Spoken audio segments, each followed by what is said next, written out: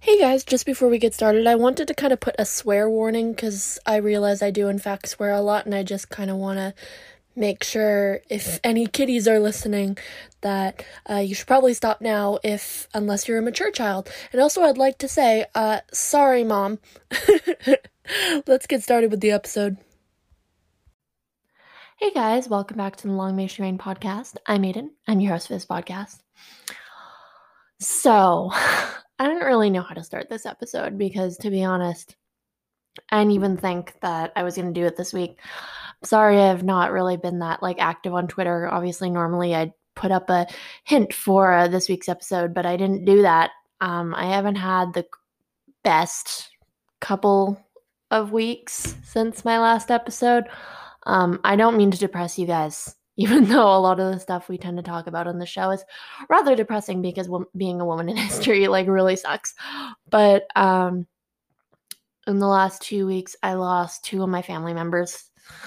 And it's weird for me because no one that I've known really personally has ever died.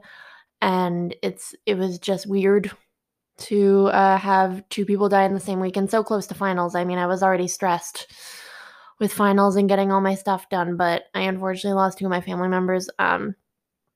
As you guys know, my grandma, her partner, Mary, lost her dad, and I've been expecting it for years. I mean, the man was 95, and had 4 bouts of cancer. He's consistently had cancer since I was 10, so it wasn't that big of a shock. But when you have someone that lives to 95 that you've known your whole life, it's just the concept of them actually dying when you've been expecting them to die for years it's bonkers. And the second death that I unfortunately experienced was my great aunt Pat, who's very dear to my heart, and I think really got me interested in painting in nature. I'm not a good painter, and I probably never will be, but she always got me really interested in painting. And her death came as a shock to me because I don't know if I've mentioned this already on this podcast, but when I was driving here this summer to move into my dorm, our trailer broke down and we had to stay at her house for 2 nights while my parents got the tire fixed. So having just seen her and then to get the random news out of nowhere that she died was just really, really crazy to me, and it was very upsetting to me. All right, I'm sorry for depressing you guys. Let's actually talk about happy things. Because I've been so depressed, I do a lot of impulsive shopping when I'm depressed, which necessarily is not helpful for me. But I'd it's helpful in my brain. Maybe it's not healthy, but I do.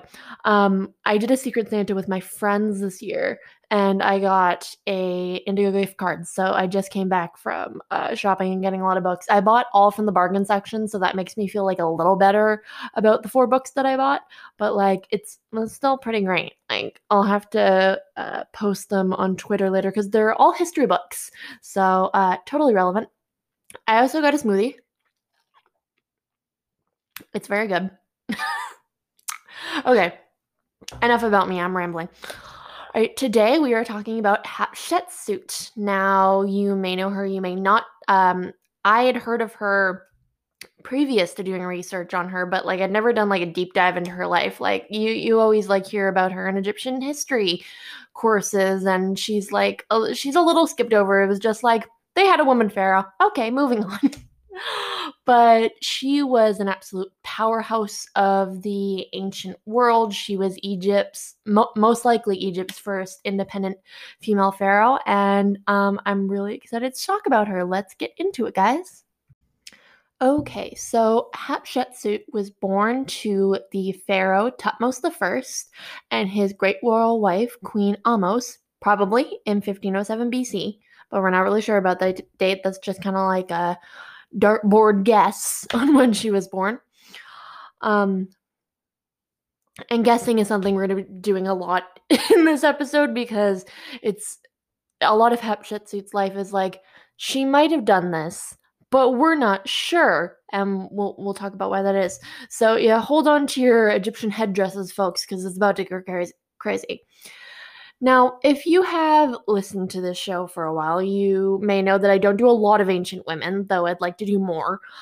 Before this episode, the oldest ancient woman that I've ever done was Roxana of Bactria, who was the wife of Alexander the Great. However, now the honor of most ancient woman that I've done on this podcast now goes to Hatshepsut, because Hatshepsut was born a little over 1,000 years before Roxana. So go Hatshepsut. Sorry, Roxana.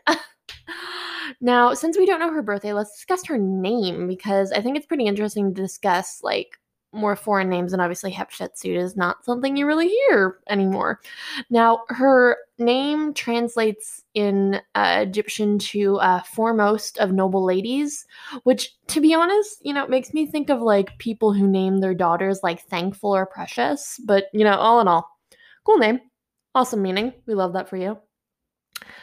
Now that we've gotten that out of the way, let's talk about her family and what's going on with all of that. You guys are going to love this. So Hatshepsut was born into like a really exciting period of Egyptian history called the New Kingdom, which is pretty much considered Egypt's golden age, with the kingdom expanding well past its borders. Now, her dynasty that she was born into was the 18th dynasty of Egypt, which had been started by her great-grandfather, Ahmose I, who was the pharaoh to unite Upper and Lower Egypt into one kingdom. Now, this had been done a couple times before in Egyptian history, but he was the most recent person to do this, so it was a pretty big deal on Ahmose's part.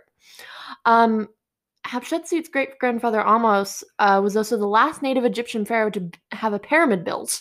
So, pretty big fucking deal. And speaking of pretty big fucking deals, Hatshepsut's dad, Thutmose I, he was a pretty big fucking deal. Now, her dad really wore the pants in Egypt. Like, this guy was a fucking powerhouse. In fact, when he first came to the throne, the Nubians, who were like an ethnic group like just below Egypt, I think it's like the country of Sudan now. Ethiopia, around that, it's under Egypt, basically, is what I'm trying to say. When he first came to the throne, the Nubians ended up rebelling, and Thutmose, he was just like, I ain't having none of that shit. So he marched his army south and totally fucking wrecked the Nubians in combat, and he apparently killed the king of the Nubians himself. So, go king, go king. Now, after this victory, on the way back to the capital, Thutmose had the Nubian king's body strapped to the front of his ship to show everyone that he was not to be fucked with. So, this is the kind of role model Hatshepsut is growing up with, which, in my opinion, I don't think you can get a much better example on ruling with an iron fist than strapping a dude to the front of your ship to establish dominance, Also, everything I read about Hatshepsut and her dad, like, showed that she was a daddy's girl. Like, she admired her father so much, and she was really influenced by him. Now, as for Hatshepsut's mother, there's a lot less on her, but here's what we think we do know about Hatshepsut's mom, Queen Ahmose. Now, in Egyptian royal marriage culture, you have two constants. One, you're always going to marry a close relative, most likely your sister or your brother, which is what happened with Hatshepsut's parents. Yes, they were probably half siblings, and yes, that is gross, but they did that to keep the bloodline pure for generations, whether or not that was ethical or not. Anyway, the second constant in Egyptian marriage culture was that the pharaoh was always going to have more people to sleep with than his main wife, like concubines and slightly lesser wives. Now, it made Hatshepsut very important in the family hierarchy since she was the daughter of the pharaoh by his legal wife and queen, but that didn't necessarily mean she was going to be pharaoh, because as long as one of her dad's like side pieces had a son, it didn't really matter who that son's mother is, as long as his father was the pharaoh, and that child would be pharaoh over Hatshepsut. And it's almost likely that Hatshepsut would be married to a half-brother or a full brother. It depends on if her mother gave her father sons, which her mom didn't. Hatshepsut didn't have any full brothers. But more on the incesty marriage later. Now, before we move on, let's talk a bit about her upbringing and what that might have looked like. Now, as I've already said, We don't know much about Hatshepsut personally, so why am I bothering to dive into her education when we know nothing about it? Well, dear listener, just wait. Now, we might not have a lot of records of her childhood, but there's tons of evidence to show how girls of her class would have been educated at the time. So, based on context clues, we can get to the bottom of how she ended up becoming so smart and calculating and good at ruling. Now, I was actually surprised to find that education for royal Egyptian women actually wasn't fucking terrible like I expected. In fact, it was on par with men, since so many Egyptian pharaohs ended up coming to the throne very young because Egyptian pharaohs were dying young because of the consequences of incest. And usually these pharaohs' mothers needed to be capable enough to act as regents for their baby boys. Now, as a result, royal Egyptian women were just as politically savvy as men, and they were educated to the same degree. Now, Hatshepsut, as the possible mother of a future heir and maybe a regent one day, she would have needed to know about math, reading, writing, politics, and about the other lands they ruled, plus their friends and enemies. She also would have learned some of the more feminine stuff in Egyptian culture, like dancing, weaving. Weaving was a big thing with them, as well as music.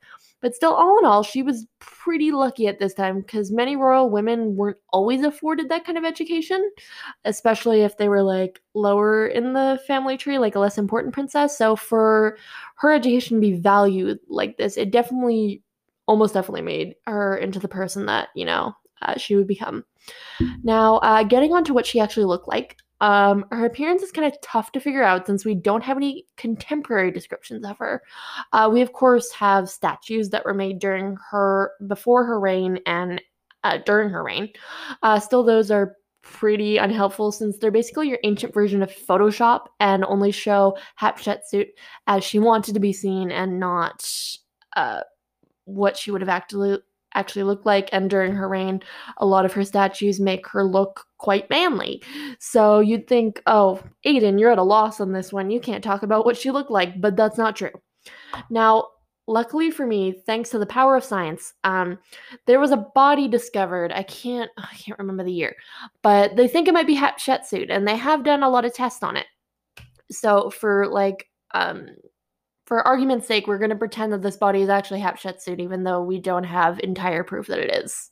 Anyway, and due to the tests that these scientists have done on the body that they think is Hatshepsut, we actually have a pretty good picture of what she might have looked like and even the state of her health at the end of her life. Now, unfortunately, she was no Cleopatra. Actually, in fact, Cleopatra was no Cleopatra, as we've discussed in her own episode. But the point I'm trying to make is Hatshepsut probably wasn't like really cute for most of her life. She was probably overweight, and her dark hair was rather thin. It was probably balding, especially in the front for most of her life, which she probably covered up with wigs, so like probably no one would have known, but she was probably balding. Also, she seemed to be a fan of black and red nail polish, which was like deposited on the body that they found that they think is her, which is like super hardcore goth, and I love that for her. I kind of want to paint my nails black and red. I mean, my nails are black right now, but not red. I wonder if I have any red nail polish. Sorry, sidetracked.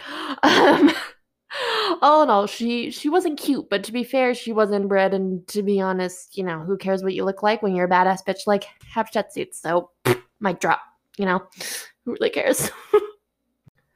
Okay, guys, it's time to get in the juicy stuff. I hope you're ready. Now, even though Hatshepsut was pretty ambitious as she got older, when she was a little kid, she probably didn't really think of that she would probably become pharaoh one day because she didn't really have any reasonable path to being pharaoh independently since she had two older brothers from some of her dad's other side pieces, and that was actually before he became pharaoh, so they were quite a lot older than her. And then her dad's other wife had a son, also named Thutmose, who was 2 years younger than her.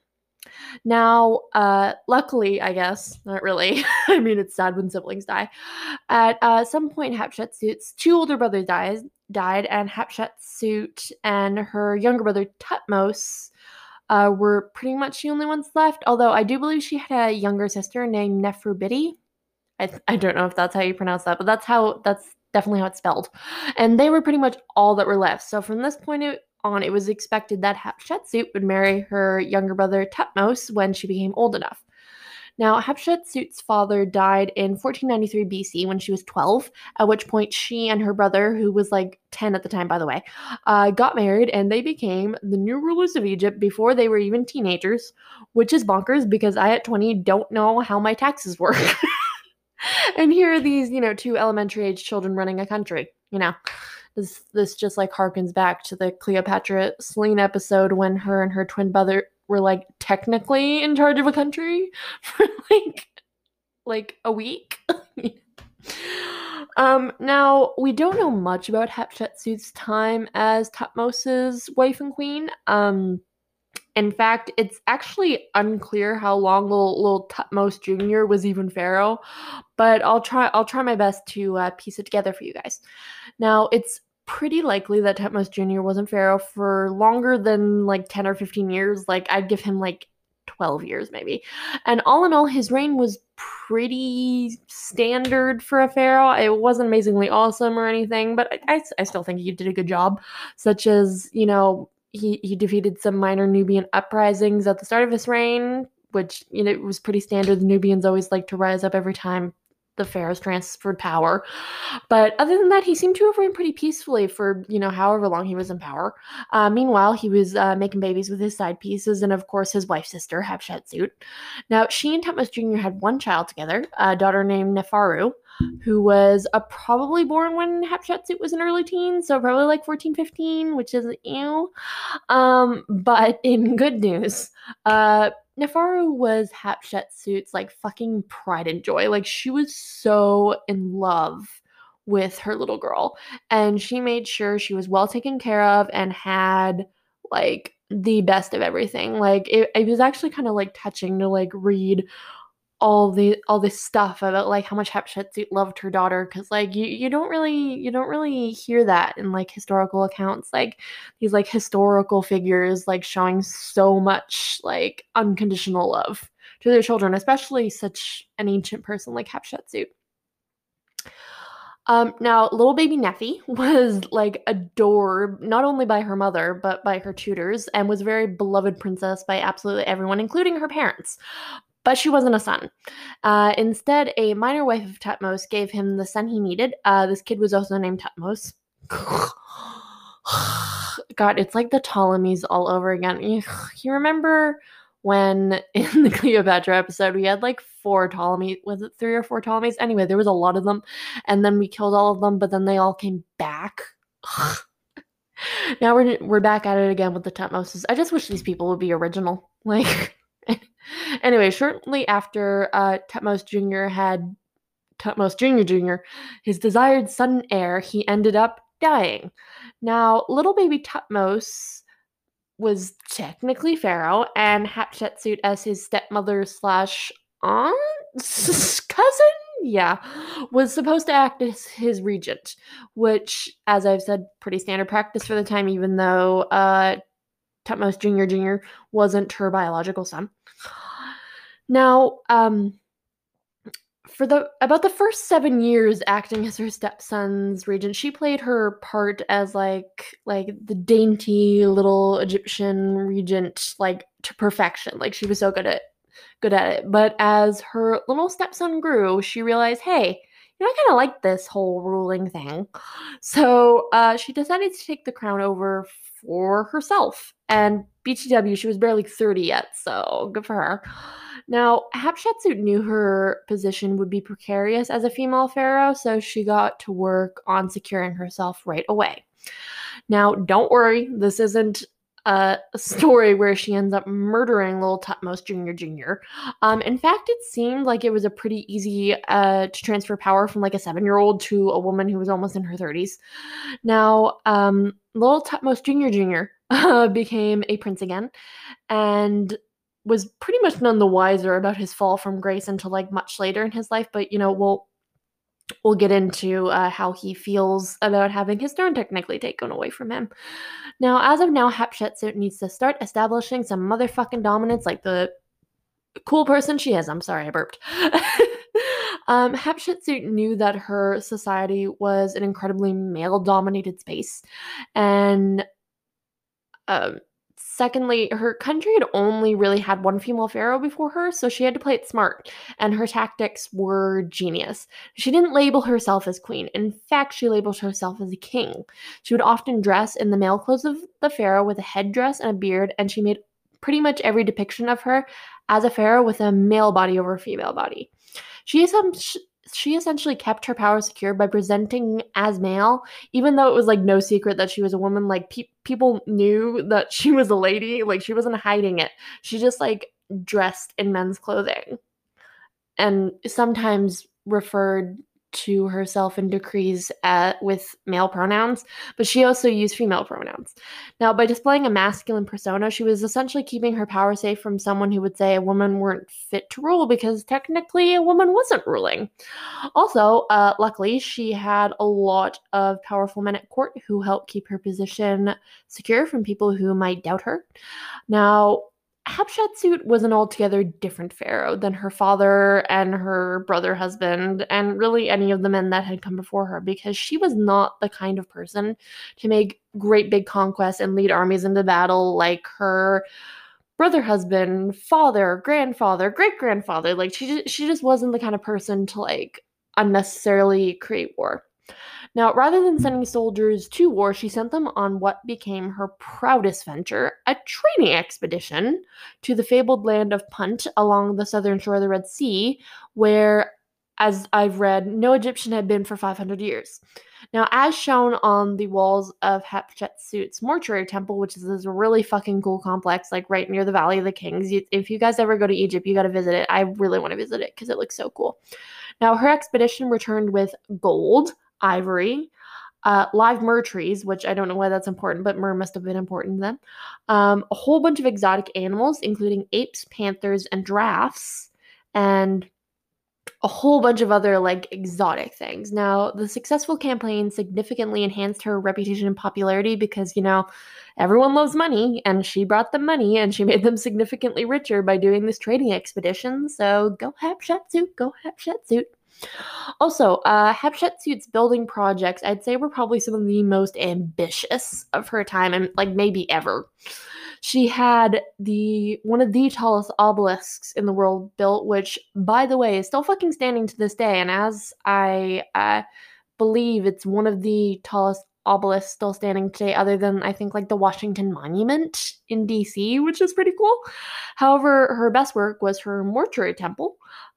She had built so people could essentially like make like a cult based around her. Like, I know cult sounds bad. Obviously, cult is like a quite negative word these days, but back then cult just generally meant like religion. Like they weren't actually, I can't say they probably weren't sacrificing people. They might have been sacrificing people. I don't really know, but Egypt had a lot of death cults like surrounded around certain pharaohs, and she wanted to do like a similar thing. And like I said, this temple is really beautiful, and I'd love to visit it one of these days.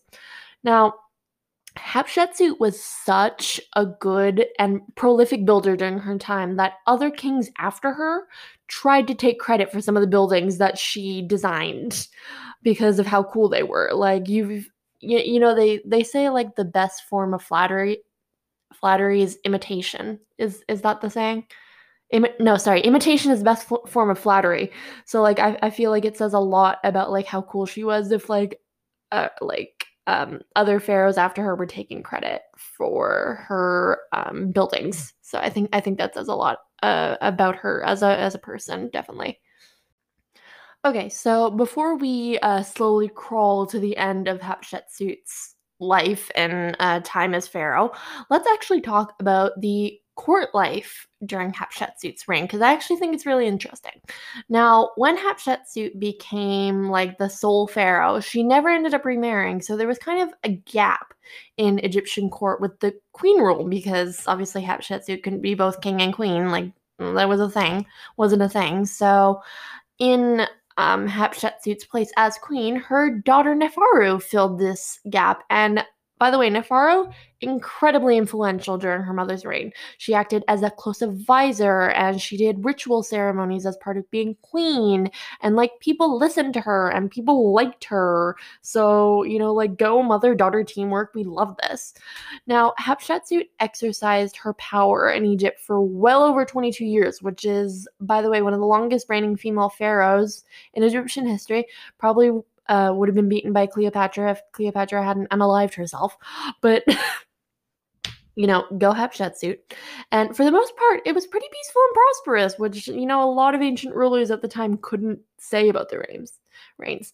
Now, Hatshepsut is usually considered a highlight of the famous 18th dynasty pharaohs, but in this case, even gods have to die. Now, Hatshepsut died in 1458 BC at the age of 50, which for the time was decently old.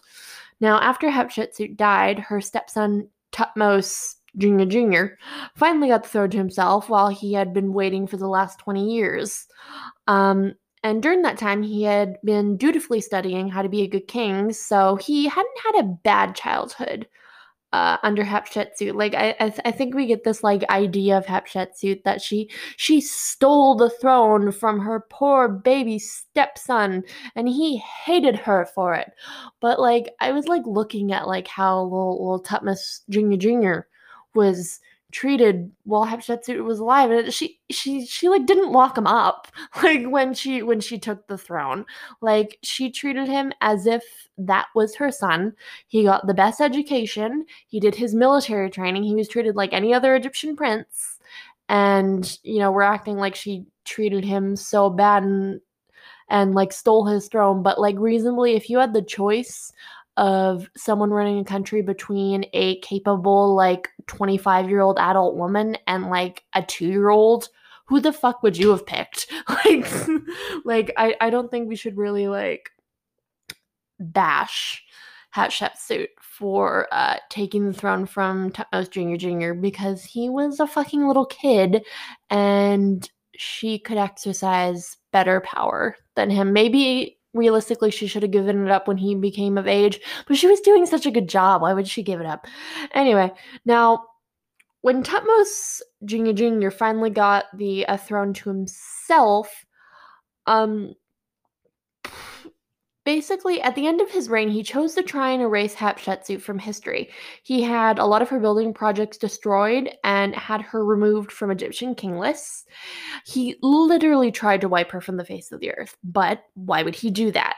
As I've just explained, he probably had a decent childhood under her. Now, the running theory is that he had been waiting for the past 20 years to get revenge on Hatshepsut for stealing his throne and him destroying everything, and people think this is why he tried to erase her. But like I said, that doesn't make sense. One, because he had pretty decent childhood under her, and also, like, why wait so long? Like, before, it was assumed that he did this at the start of his reign, but from what I read, it seems that he started doing some erasing when he was dying. It just doesn't make a lot of sense, I mean, personally. Now, was he probably pissed that Hatshepsut had sat on his throne for 20 years and called the shots? Maybe. I don't know. He didn't keep a fucking diary. I have no idea.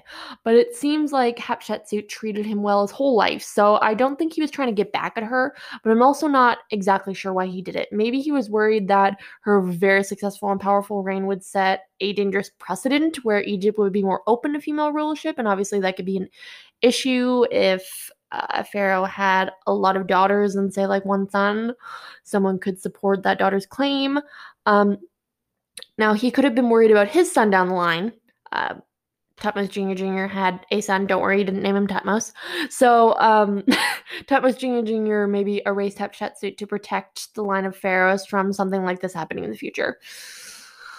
Now, while that's a particularly shitty reason, it also makes sense as to why he literally scrubbed her from history. But obviously, he didn't do it permanently because we're talking about her today. Now, in 1903, Howard Carter, who would eventually go on to discover the tomb of Tutankhamun, who was actually Thutmose Jr.'s like great-great-grandson or something. Yeah, I don't know. I haven't looked at the family tree in a while. Anyway, they found an unidentified female mummy who scientists think may be Hatshepsut, and that and they think she may have died from an ointment that gave her bone cancer. Also, thanks to other archaeological discoveries, we have found much more about Hatshepsut's reign as pharaoh than maybe Thutmose or his Thutmose Jr. and his son Imhotep would have liked. As for Hatshepsut's daughter Neferu, we don't really know all too much about what happened to her after her mother died. Now, for a while, it was thought that she may have outlived her mother and was had maybe married Thutmose Jr. and was the mother of his oldest son. But there's really no evidence to show that he ended up marrying her. I feel like they would have written that shit down. So the general theory these days is that she probably died just a little before her mother did.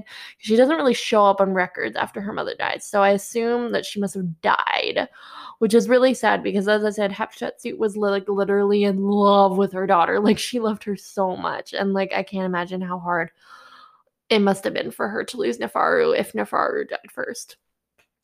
All right, let's get into legacy. Now, Hatshepsut has got such a ridiculously big legacy. It's ridiculous. It's so hard to cover. She was likely Egypt's first female pharaoh, and not only did she ruled like a fucking boss by stabilizing her country and making it cultured and prosperous, not to mention literally building so much stuff. She was bricks on bricks on bricks on bricks. She was also such a good pharaoh that men after her took credit for what she did because, as I said before, imitation is the best form of flattery. Now, thank you guys so much for joining me on this episode. I will see you in 2 weeks. The next episode will be the last episode of this season. I've had to cut the season short because I can't record at home over Christmas, but after the next episode, we'll probably start season 4 in the new year. I hope you guys are excited for the last episode of the season and the upcoming season. I love you guys. Bye. Hey guys, thanks for listening. If you have any suggestions for topics, you can just DM me on Twitter at longmationrain2. The N at the end of rain is replaced with a 2 instead. I'm also available on Apple Podcasts, Spotify, Google Podcasts, Anchor, and a whole bunch of other stuff. Don't forget to rate and review this podcast on all those platforms. It really actually does help the show so much, and it will help me grow my audience. So I would absolutely appreciate it if you guys could do that. All right, bye.